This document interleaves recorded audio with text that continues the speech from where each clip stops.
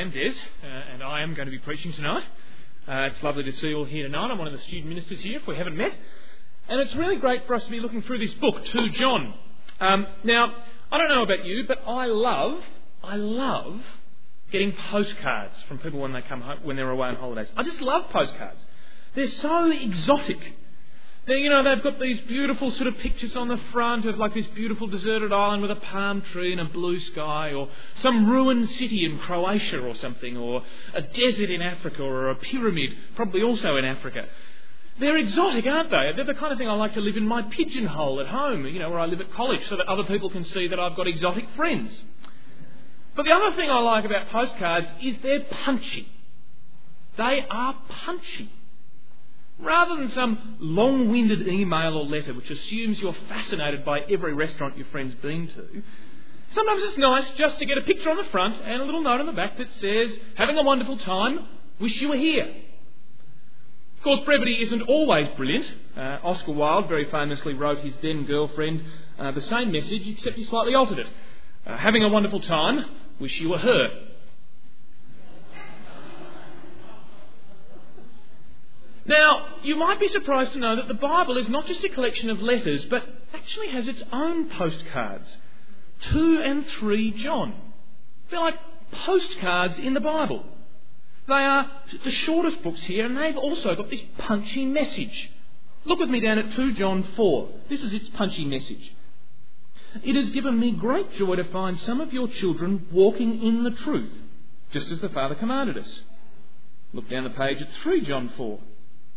"I have no greater joy than to hear that my children are walking in the truth." What's the punchy message that John is sending to these people in his postcard? It's walking in the truth. Now, we all know that truth is incredibly important, isn't it? Our society would fall to bits without truth and honesty. That's why contracts are binding. That's why perjury is a crime. But it's particularly important in relationships. Relationships stand or fall on honesty. Some of the most joyful moments in relationships, whether they're friendships or going out or marriage, are those characterised by honesty. That unguarded moment where you honestly think you could tell that person absolutely anything. And conversely, the opposite's true. Sometimes the most painful moments in a relationship are characterised by deceit and betrayal. Anyone who's been deceived knows just exactly how painful that feeling is. Imagine how poor Oscar's girlfriend felt. Truth is the foundation of love. Truth is the foundation of love. But we know that, but sometimes that's difficult to work out in practice, isn't it? Sometimes truth and love seem incompatible. Maybe you've been in this situation.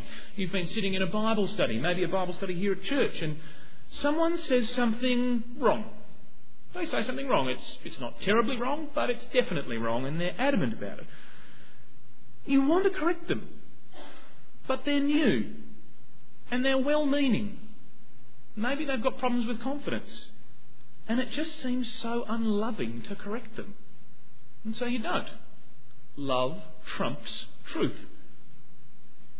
But the converse is also true, isn't it, sometimes? That truth can trump love. There can be that terrible, brutal honesty that doesn't seem to care about the person at all, that's a champion for truth and doesn't care anything about the person. Aren't the insults that you've received the worst that actually contain a grain of truth? Aren't they the ones that hurt the most? But the poet William Blake said, "A truth that's told with bad intent beats all the lies you can invent." Truth can trump love. So the question for us this evening is this: how do truth and love fit together? How do these equally important things fit together in the Christian life? Well, that's the punchy message that 2 John and 3 John have for us in the next 2 weeks. So let's get into it. If you're a note taker, I've got 3 points of roughly equal length. The first point, knowing the truth. The second point, loving in the truth. And the third point, defending the truth. First point, knowing the truth. Like any postcard or letter, we need to know who sent it and who received it in order to understand it. Look with me at verse 1. The elder to the chosen lady and her children, whom I love in the truth. And not only I, but also all who know the truth. It says it's written by the elder in the early church, although it doesn't say that it's the Apostle John. The early church has always said that it's him, the same author of John's Gospel and Revelation and the other letters here. And it's written to this chosen lady and her children. Now, for reasons which I won't go into now, that's probably not an actual family, but a church. And these people, this John, the elder, and this church, obviously know one another well. In fact, if you look at it, they don't just know one another, they love one another. You see there again in verse 1, he doesn't just know them in the truth, he loves them in the truth. Look in verse 12, he's longing to see them. I have much to write to you, but I don't want to use paper and ink. Instead, I hope to visit you and talk with you face to face, so that our joy may be complete. Now, it's not just him who loves them, but it's his whole church who loves them. They've obviously had some kind of a powwow. There's obviously some continual communication between these churches because there's such a close relationship. It's not just he who loves them in verse 1, but not only I, but also all who know the truth. And they all send their greetings, verse 13. The children of your chosen sister, i.e. my church, they send their greetings as well. There's this relationship of love and truth between these two churches. But they don't just love one another. As I've said, they love one another in the truth, verse 1. You see it there in verse 2. Because of the truth. Now, it's a strange expression, isn't it? What does it mean to love one another in the truth? Well, I think it means something like this. I think it simply means that truth is the basis of their relationship. It's what's brought them together. So people generally come into relationship with one another because they've got something in common. Maybe it's because they work in the same office, or they're in the same mother's group, or they play soccer together. The expression brothers in arms captures it really nicely. It's fighting together that's brought them together. They are brothers, not physically, not biologically, but in arms. They're brothers because of their circumstance. And here I think it's exactly the same thing. They believe the same things. They believe the truth. And that's what's brought them together. But what exactly is that truth? Well, John doesn't define it here. But he does in his first letter. Come with me to 1 John 5:11 to 12. It should be just across the page from you. John's talking about the testimony that it comes from God, the truth that comes from God, and he says this, verse 11 of chapter 5. And this is the testimony. God has given us eternal life, and this life is in his Son. He who has the Son has life. He who does not have the Son does not have life. That is the truth that they love one another in. That is the thing they share in common. That's what they've been brought together by. You see, that really is, particularly this is very good information for you if you've never come to church before. That's really the guts of Christianity, that verse that I've just read out then. It's that God has given us eternal life through his Son. That's the message of Christianity. That God loves this world and sent his only Son to come and die for it, so that we might be right with him and right with one another. That's what Christianity is about, and that's the truth that John's talking about here. That's why I'm in relationship with you lot. And that's why you're in relationship with each other. We probably don't all play soccer. It's incredibly unlikely we'd all turn up at the same club. That's a good thing for you because I'm hopeless at soccer. But that's what's brought us together. That's what we have in common. The truth of the gospel of Jesus Christ has brought us into relationship with God. And that brings us into relationship with each other. Which brings me to my second point. Loving in the truth. We know that the truth of the gospel is what's brought them together into relationship with God and with each other. But what do we do with that then? Well, he follows up with 2 commands. And those commands are these. Firstly, walk in the truth. Look at verse 4. It has given me great joy to find some of your children walking in the truth, just as the Father commanded us. Now they've believed the truth, they're to continue walking in it. They're not to give up on it, but to keep walking. Now he says here that some of them are walking. They're continuing to believe what they were taught and increasingly developing in their knowledge and depth of the truth. And John's response here, I think, is just absolutely beautiful. He doesn't just say, oh, that's good that you're increasing in academic knowledge of the Scriptures. It's good to see that you're passing Doctrine 1 and Doctrine 2 and Doctrine 3. But I'm not really that interested.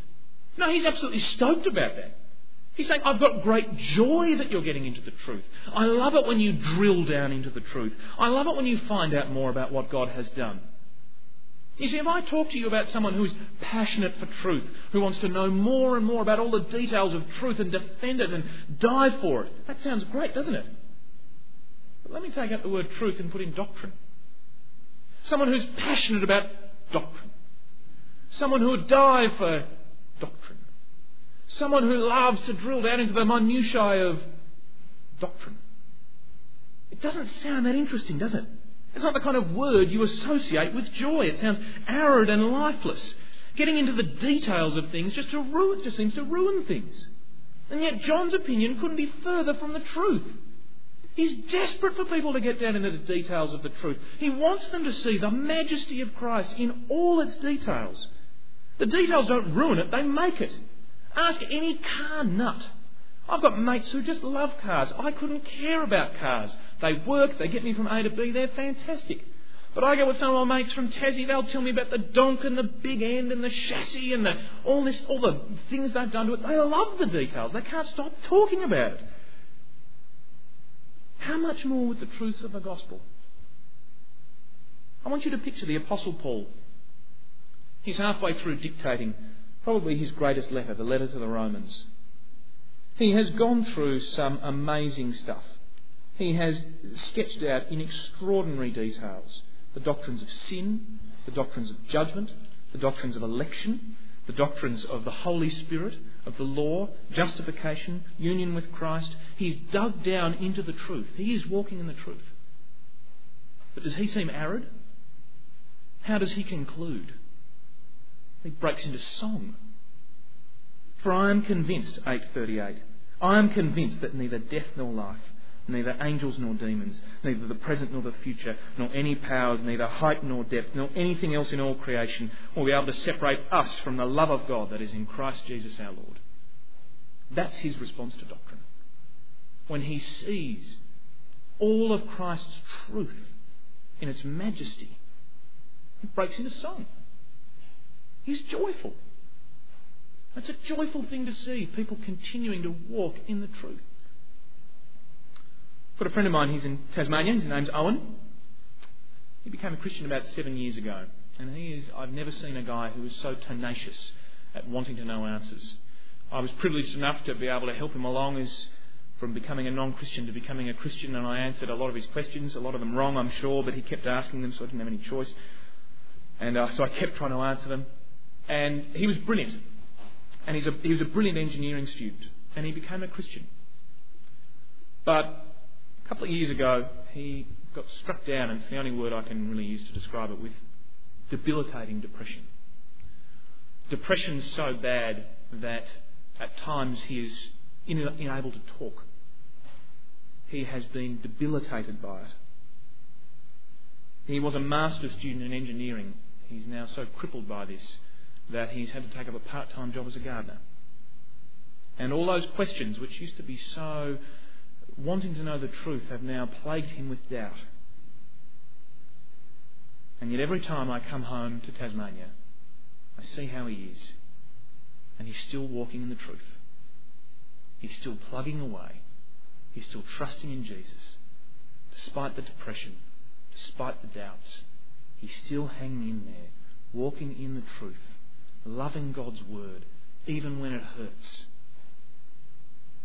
And it just makes me so happy. It's a source of joy for me to see him clinging on and see what God has done in him.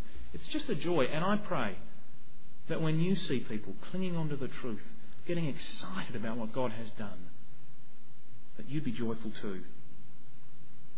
But that's not the only command that he's given here. He's given the command in verse 4 to walk in the truth, but he's also given the command to keep walking in love. Look in verse 5. And now, dear lady, I'm not writing you a new command, but one we've had from the beginning. I ask that we love one another. And this is love, that we walk in obedience to his commands. As you have heard from the beginning, his command is that you walk in love. Basically, they're to keep caring and looking out for one another. Now, please note, this isn't a command that's independent from the one to love. In fact, verse 6 says, to love is to obey God's commands. In fact, it's the summary of those commands. Romans 13:9-10 really sums this up nicely, I think. Paul says there, the commandments, do not commit adultery, do not murder, do not steal, do not covet, and whatever other commandment there may be, are summed up in this one rule. Love your neighbour as yourself. And John says as much here in the second half of verse 6. As you have heard from the beginning, his command is that you walk in love. God's commands are there to show us what God's love is like and how to live it out. But to carry those commands out, you need to know them and believe them. And to know those commands, to know what God wants, we can only do it because we've been brought into a relationship with the truth of the gospel. You see, truth and love aren't enemies. They're not at loggerheads. Not when they work properly together. Rather, they work in beautiful synchrony, if that's a word. Truth should spur us to love. Let me read to you again from 1 John 4, verses 10-11. This is love, not that we loved God, but that he loved us and sent his Son as an atoning sacrifice for our sins. Dear friends, since God so loved us, we also ought to love one another. You see that? The truth of the gospel, the truth of the fact that Jesus came to die for our sins, to die as an atoning sacrifice, and loved us in that way, should inspire us to love. Truth and love go together. Isn't that important when we come to ourselves and think of ourselves as sinners? When we know that we shouldn't sin, when we know that we shouldn't bear grudges, when we know that we want to serve God. And yet sometimes it's so difficult. Sometimes it's really hard, if we're honest, to scratch around for a reason not to do something wrong, not to love others, not to obey God's command. And yet the truth of the gospel that God has revealed to us encourages us. Just as God has loved me, so I should love others. All of the commands are summed up in that. Love God, love each other. I can't bear a grudge against someone here at church because God hasn't borne a grudge against me. I can't covet something that someone else has because God has been so rich in kindness to me. I can't murder someone with anger in my mind because God has given up on anger for me. I can't steal because of God's generosity. Love and truth go together, and they have to be our motivating force. But that brings me to my final point, defending the truth. We've seen from John that the truth of the gospel is the basis of our relationship here together at church, with God and with each other. And positively, we've been commanded to keep on walking in the truth, to take joy in the fact that people get into the truth, and to take joy in our getting into the truth as well. But also to keep walking in love because of that, to be inspired by God's love for us. But negatively, we're also called to defend that truth against attack, which will inevitably come. Look at verse 7. Many deceivers who do not acknowledge Jesus Christ as coming in the flesh have gone out into the world. Any such person is the deceiver and the Antichrist. The issue here is that there are other teachers other than John coming around and teaching churches, and in particular this church. And there are teachers here who are saying that Christ was never fully human, but rather a divine being who only looked human. Now that is a core issue. That is a core issue for the gospel that John is preaching. And so as a result, John makes a very striking judgment against those teachers. He calls them deceivers and the absolute antithesis of what Jesus is all about. an antichrist.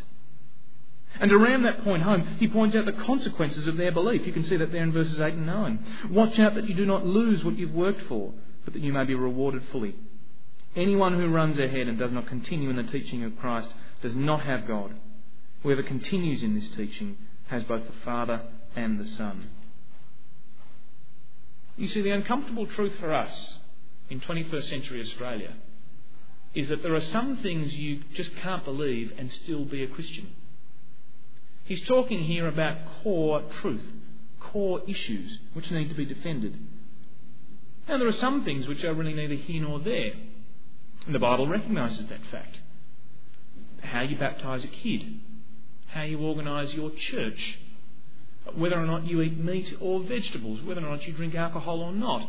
They're all really neither here nor there, and we want to have a lot of flex there. In fact, more flex than I think we do.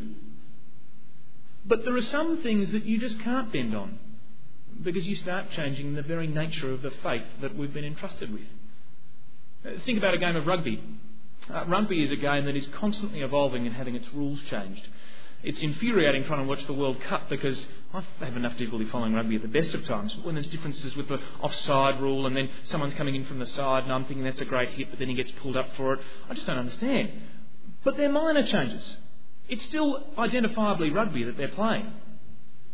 But if they brought in a new rule that said, oh, well, actually, you can throw the ball forward now. Well, actually, we're going to change that. You can't actually throw the ball at all. You've got to kick the ball. And we're going to change the ball from an oval to a sphere. And you're not going to score tries anymore. You'll score goals through a square thing with a net at the back. Well, you go too far down that line and you've committed a total travesty, which has turned rugby into soccer. There's only so much change that can go about before one thing becomes something totally different. And that's exactly what these false teachers are doing. This is not a small thing that they're talking about. It's core doctrine. And they're changing the game. So what's this church to do about it? Well, we see that there in verses 10 and 11. If anyone comes to you and does not bring this teaching, do not take him into your house or welcome him. Anyone who welcomes him shares in his wicked work. They're not to welcome them into their house. In this context, I think that's almost certainly the church which would have met in a house. And that means that they're not to have them teach there. The truth is just too important. It's what connects them to God. It's what connects them to each other. And what does that mean? Well, first of all, what doesn't it mean? Well, it doesn't mean that we go dividing, as I said, over disputable issues. Baptism and church government, whether someone should drink or not. I don't want to be stopping fellowshipping with genuine Christian people because we have an honest disagreement over something. We have a positive duty to maintain Christian fellowship with those people.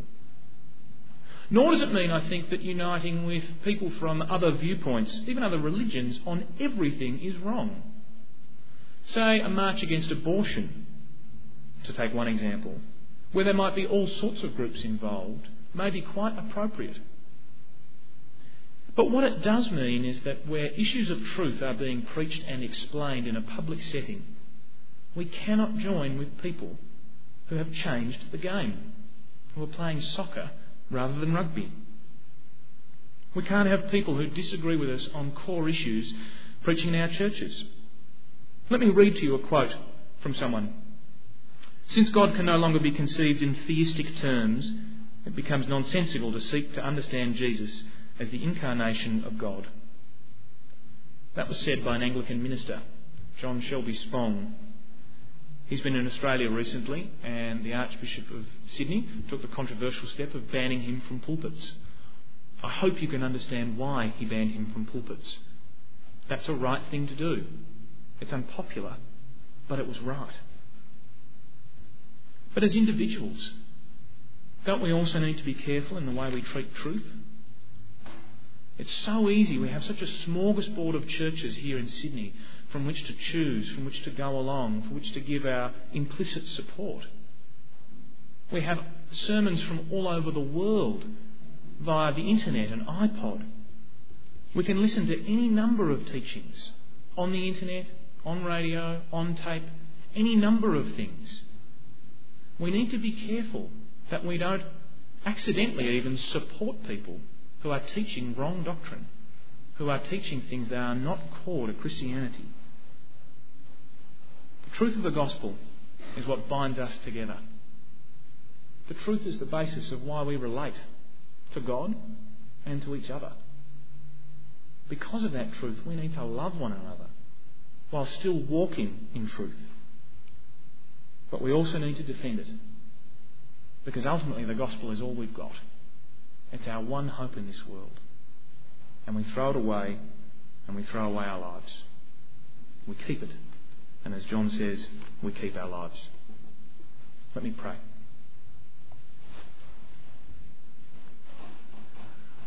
Dear Heavenly Father, we thank you that you are a God of truth, that you are not a God who is unknowable or who has not made himself known to us, but rather that you have shown us the truth of your character and how much you care for us through sending your only Son Jesus to die on the cross for us and to rise again so that we might be in relationship with you.